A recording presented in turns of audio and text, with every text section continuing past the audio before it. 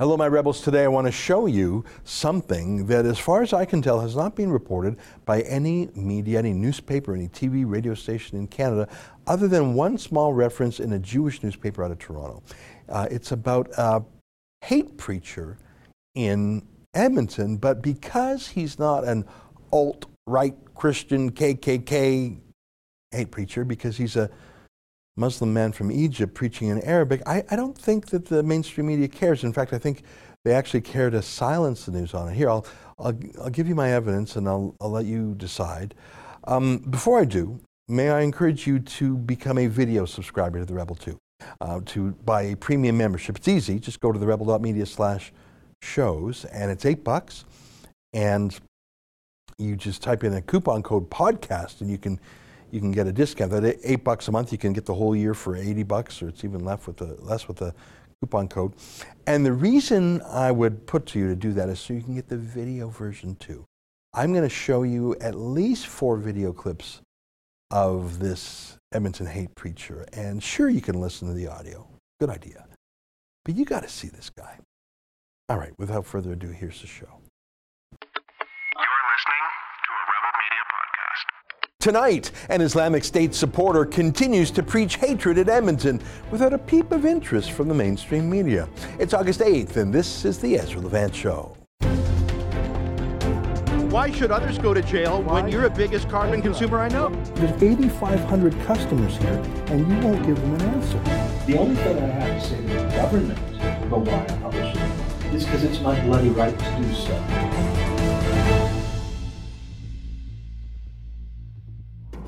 The law of supply and demand, there is a huge demand from the media party for any hate crimes. It's why there's so many fakes.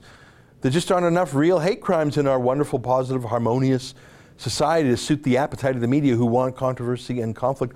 I'm not saying we're perfect, but it's pretty good here in Canada. In America too. That's what's so gross about fake hate crimes, hate crime hoaxes, like that absurd claim. Remember that one from that millionaire actor Jussie Smollett, who said he was attacked at 3 a.m. in Chicago by a bunch of rednecks wearing Trump hats, saying, "This is Trump country," who just happened to be carrying a noose and bleach when they happened to bump into him outside of Subway sandwiches at 3 a.m., where thankfully Jussie was able to fight them both off, and he didn't even drop his Subway sandwich doing so. I mean, I got to say, that was such an obvious, weird, fake hoax. You had to be a journalist to be dumb enough to believe it, because they wanted to believe it. They want to believe that America is a racist country because of Donald Trump. Now, we've got plenty of racism hoaxes in Canada too, as you know. Remember that 11-year-old girl, Kala Noman, who claimed that, I can't even say without giggling. It's not funny, but it's just absurd. Remember, she said that a Chinese man walked up to her as she was going to school, and without saying a word, this Chinese guy apparently took out a pair of scissors and started cutting her hijab. And then he ran away, but then he came back again to do the scissor thing again. He ran away again, and no one else saw him. But it happened, she promises, and lucky for her, she wasn't cut by the scissors, and that Asian man just happened to have those scissors on him. I mean, just the whole thing. So obviously a fake. It was so weird. Police said as much a few days later, but in the meantime, look, all the politicians, they actually still have their tweets up condemning the hate crime hoax that never happened. But they're not going to take those tweets down. They needed them.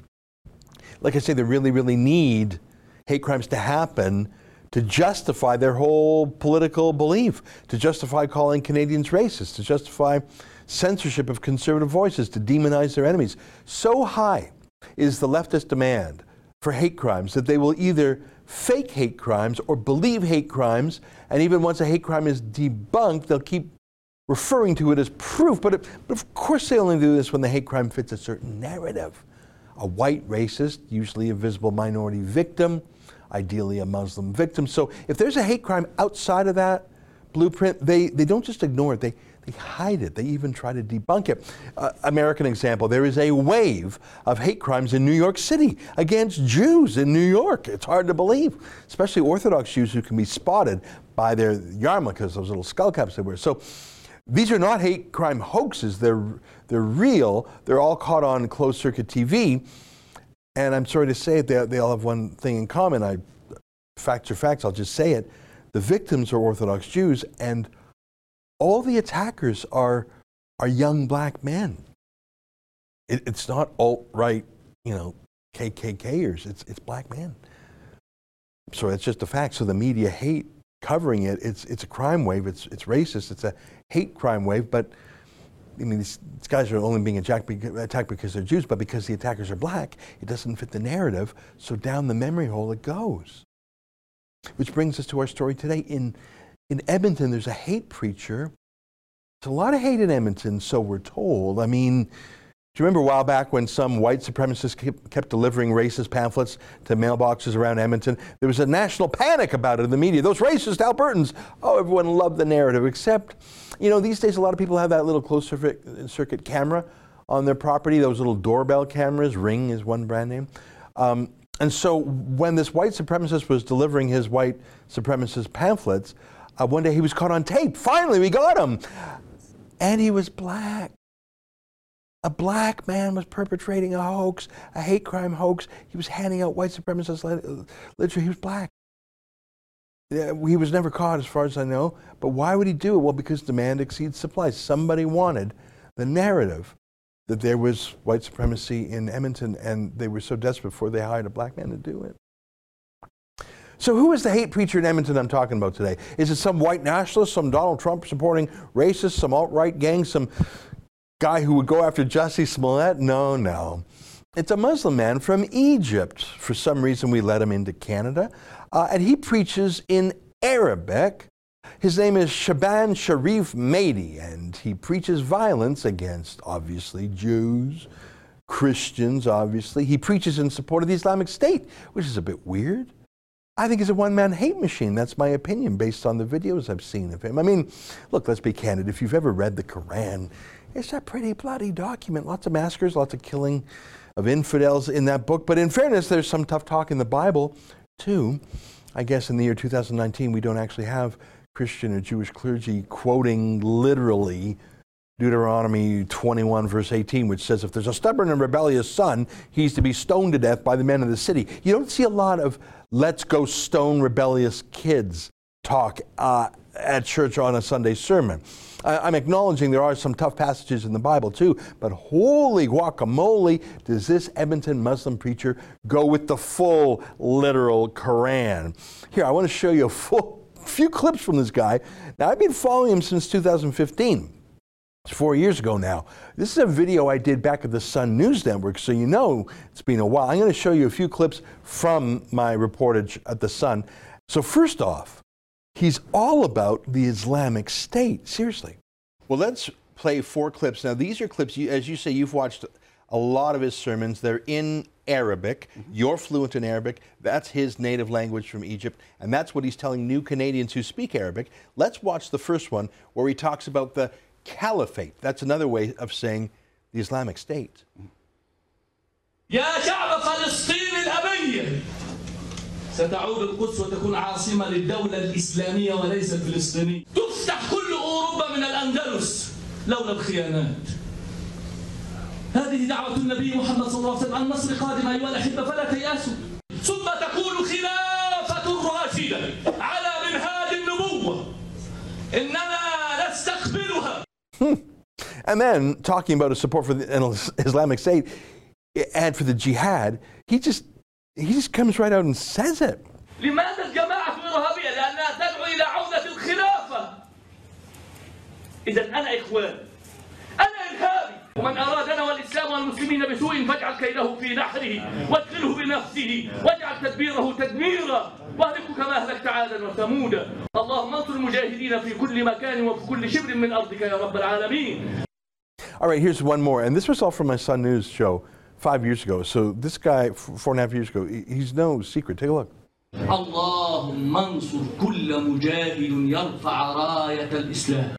So we've got a preacher in Edmonton, obviously a foreigner from Egypt, preaching mainly in Arabic to other newcomers who still speak Arabic. Is he preaching harmony to these newcomers? Is he preaching love for Canada and respect for Canadian laws? Is he preaching to his flock of newcomers to integrate and become friends with Christians and Jews and other Canadians? He is not. He's praising the jihad. He boasts about how, just like the Christian city of Constantinople fell to the Muslims, so too will the Vatican in Rome, and presumably us here in Canada too. But look at this news I saw just yesterday. Imam ousted from community center in Edmonton. Imam in Canadian city prevented from leading prayers after B'nai B'rith Canada draws attention to his hateful rhetoric. Well, that sounds dramatic, but it's not quite accurate. He just can't use a public community center anymore. That headline sounds like maybe his own flock has rejected him, or maybe he's been banned from Canada. Yeah, no, nothing could be further from the truth. They love his hate. Here, let me read a little bit from this story. An Edmonton imam has been prevented from leading prayers at a local community center after B'nai B'rith Canada drew attention to his hateful rhetoric from the pulpit and online. The organization said in a statement on Tuesday, Sheikh Shaban Sharif Mahdi, who says he was licensed by the prestigious Al-Azhar University in Egypt, told congregants in March that international Zionism was behind the Islamic State, the recent terrorist attack on two mosques in New Zealand, and all terrorism. It's those pesky Jews. He followed this up with another sermon in June in which he added, "We know that Jews do not like Islam or the Muslims." So let me read a little bit. I just want to read a little bit more from the article. In 2014, he shared a post predicting that on Judgment Day, the Muslims will kill the Jews.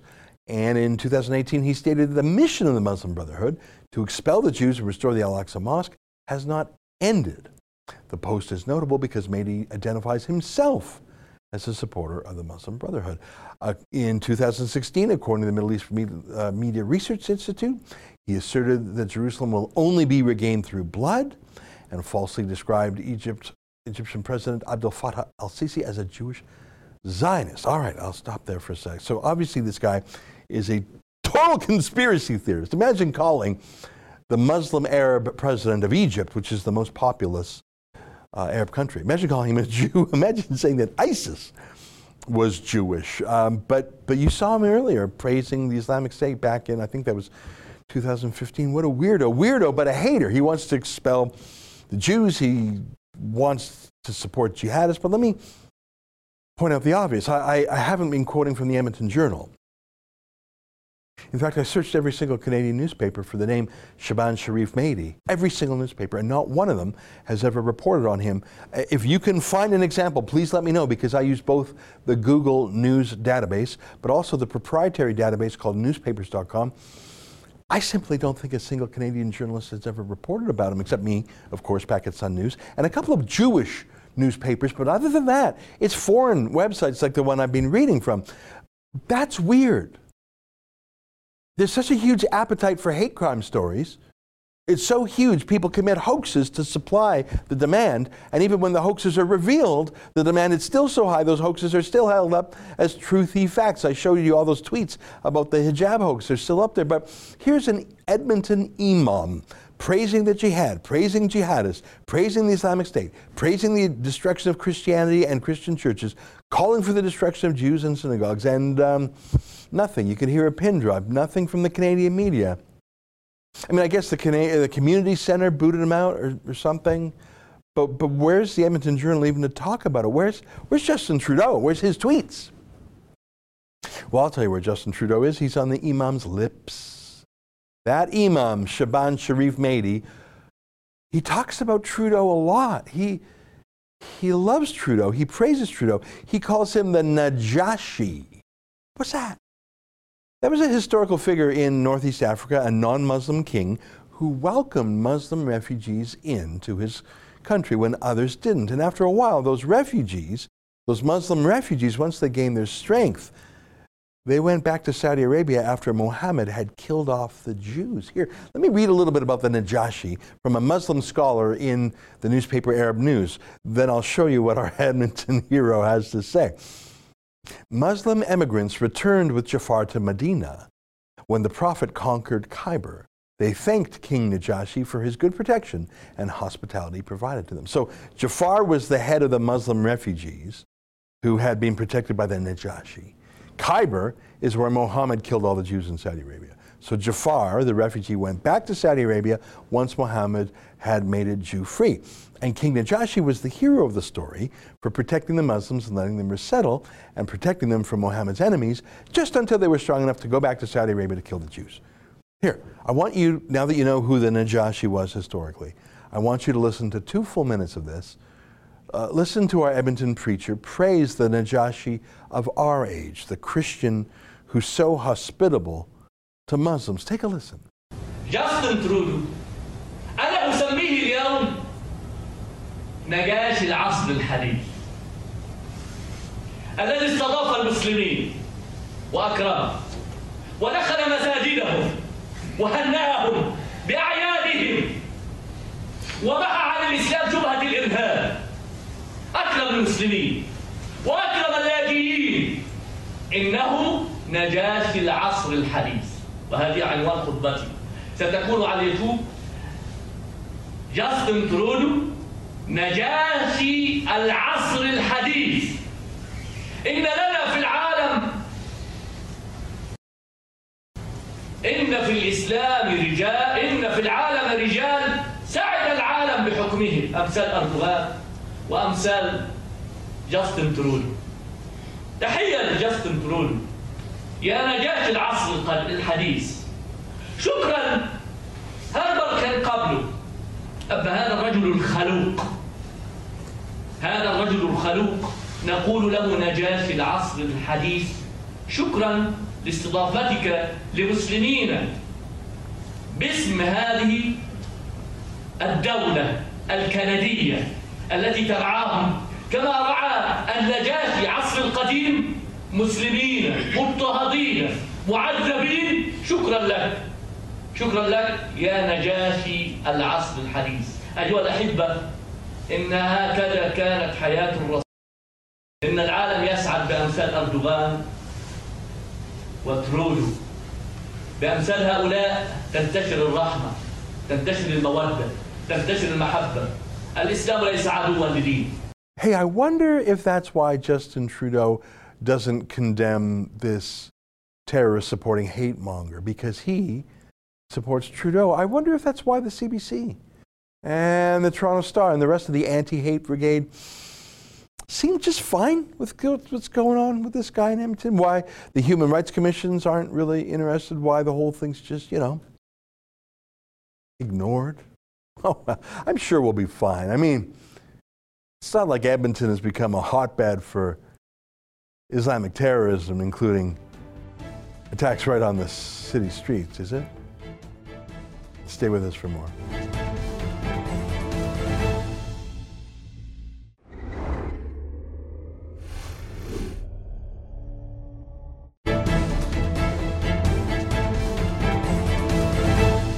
Well, I don't think that Justin Trudeau has a coherent foreign policy or diplomatic policy. I think that's fairly obvious by the fact that everything he touches, it's the reverse Midas touch. Everything he touches seems to fall apart, from China to India to Saudi Arabia and on.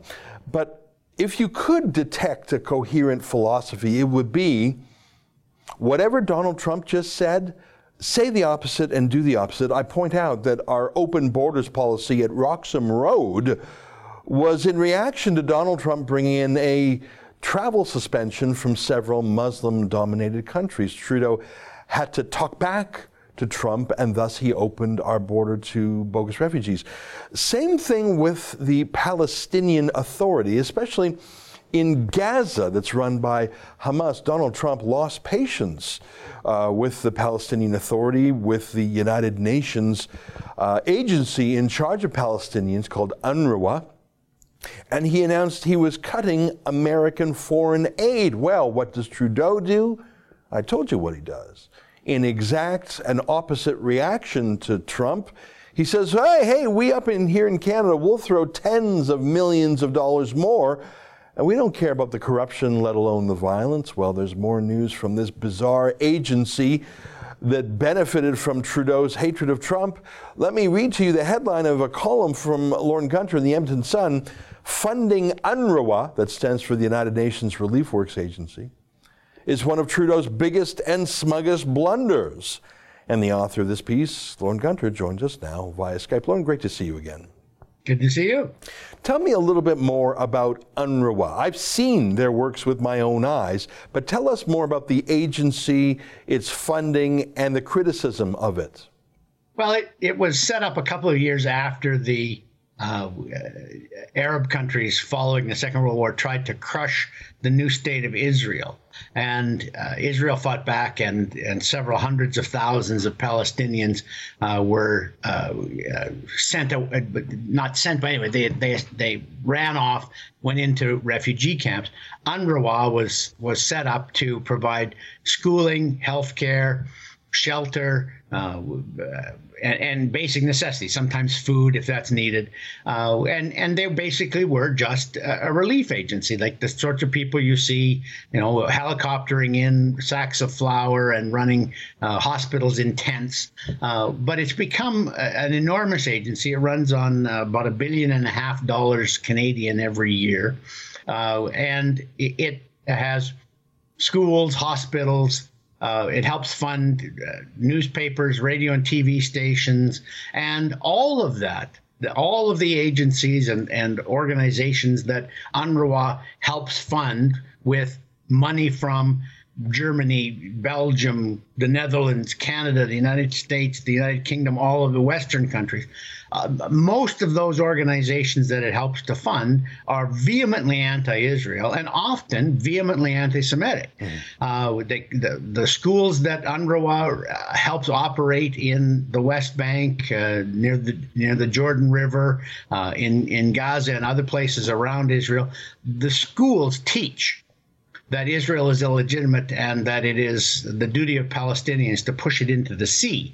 So, they're working against any sort of peaceful resolution in the Middle East. They would say they're not, but their idea at UNRWA of a peaceful resolution would be to eliminate Israel and let the Palestinians take over what is now Israel. So it's been a rat's nest ideologically for a very, very long time. Yeah. There's one more thing I'd like to point out. I mean, of course, the State of Israel was founded, the modern state, in 1948, which is more than 70 years ago now. So there's not a lot of refugees from that event left. It's probably maybe 10,000, not... Oh, I wouldn't even think it's that many. Yeah. I would think 100, When I was in Israel a couple of years ago, I saw one of these UNRWA refugee camps, and you have to be told it's a refugee camp because it looks like a neighborhood with apartment buildings and shops. Like, it is permanent because, of course, the people who live there are the children and grandchildren. So it's the only refugee status in the world that I'm aware of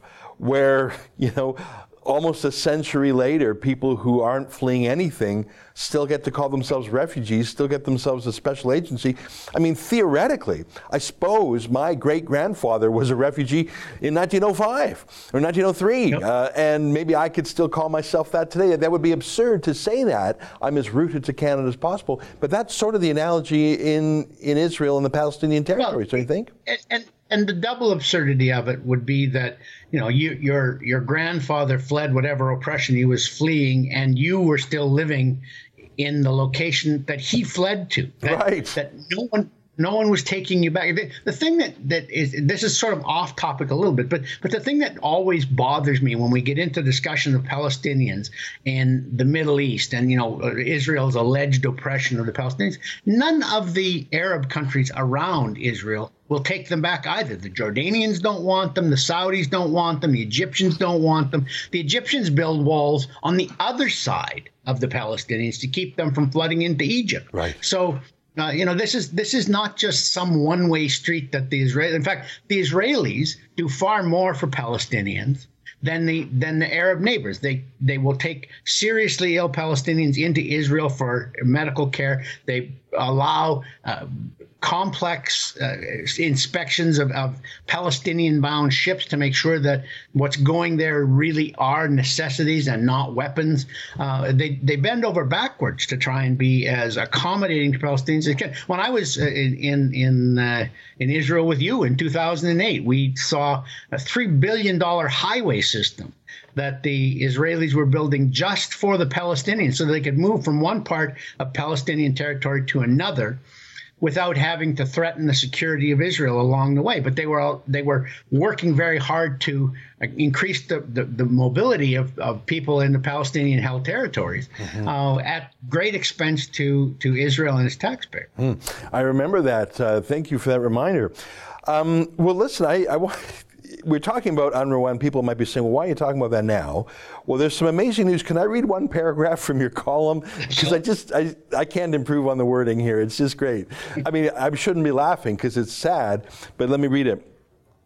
Last week, an internal UN report on UNRWA was leaked to several media outlets. The report outlines how UNRWA is rife with nepotism, retaliation against internal critics, racial discrimination, and sexual misconduct. And here's the crazy part. Commissioner Pierre Krahenbuhl from Switzerland is alleged to have created a toxic work environment by, among other things, hiring his mistress to be his special advisor and having the organization pay for her to fly around the world in business class with him. And I just thought, my first thought was that's insane. My second was, so what's new? That's how the UN works everywhere.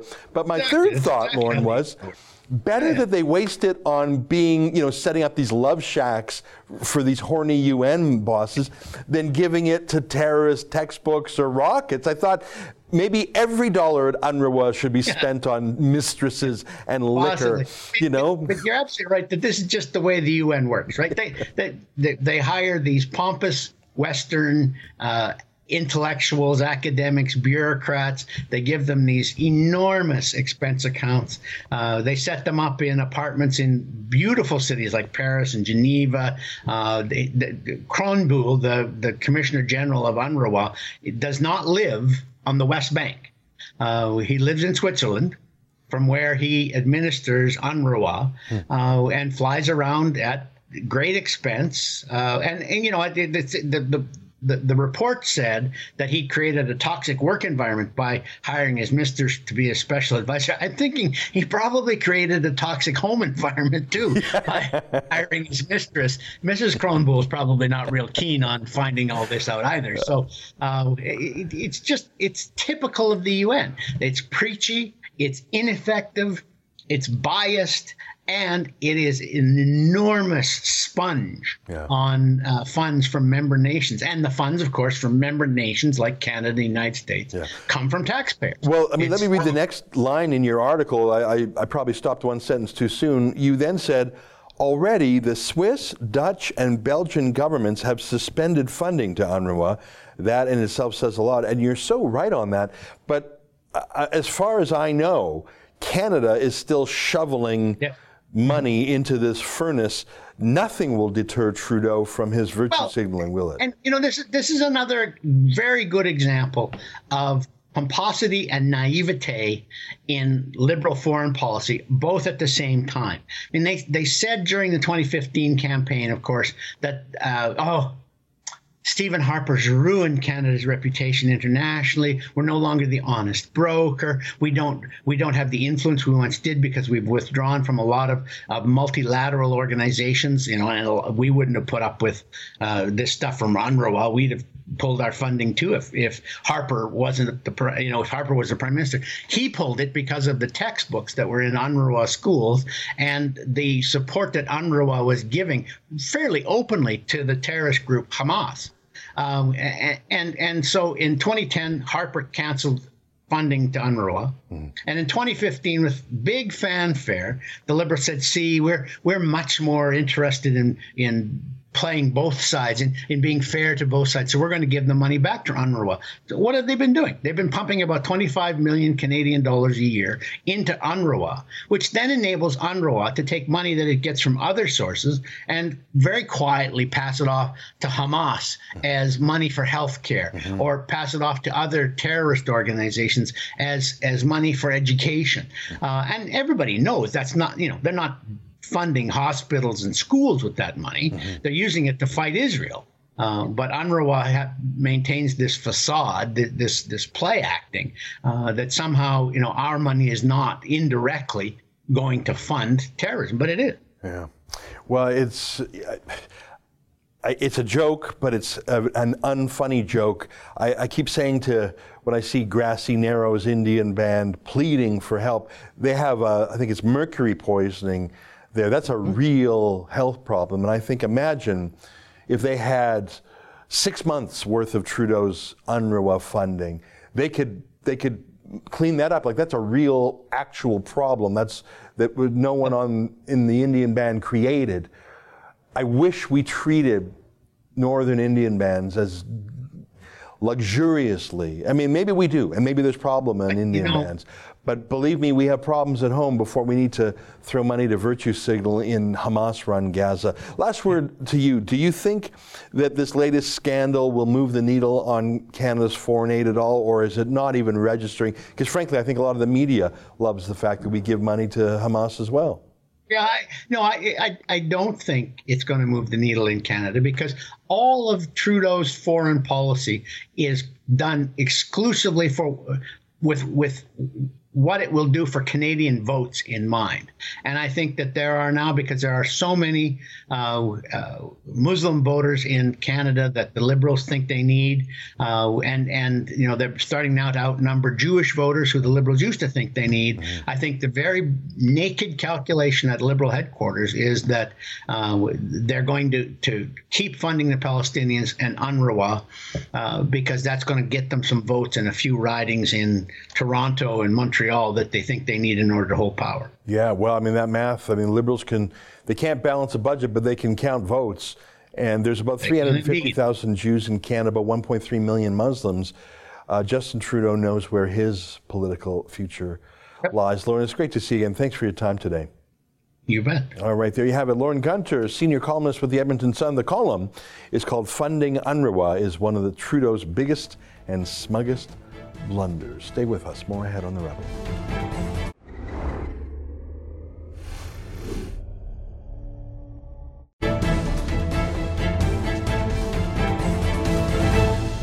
Hey, welcome back. Thanks for watching. While you're watching this, I'm actually flying back from the United Kingdom, where I went to visit Tommy Robinson very briefly to see how he's doing in prison. By the time I land, it'll be time for tomorrow's show, so I'll give you a report then.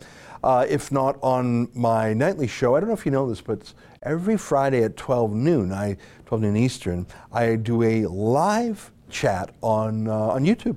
It's called a super chat. That's what YouTube calls it. So I'm sure I'll talk a little bit about it there. That's just my way of saying, if you're watching my nightly shows, thank you very much. You're a premium subscriber. But if you've got the time, Fridays at 12 noon Eastern, tune in. I have a live chat. What that means is I'm talking, blah, blah, blah, play the videos, but I take your comments and questions, and you see, it's very fun. It's like a modern version of a call-in show. So tune in tomorrow at 12 noon, and I'll give you all the updates. All right, until then, on behalf of all of us here at Rebel World Headquarters, to you at home, good night, and keep fighting for freedom.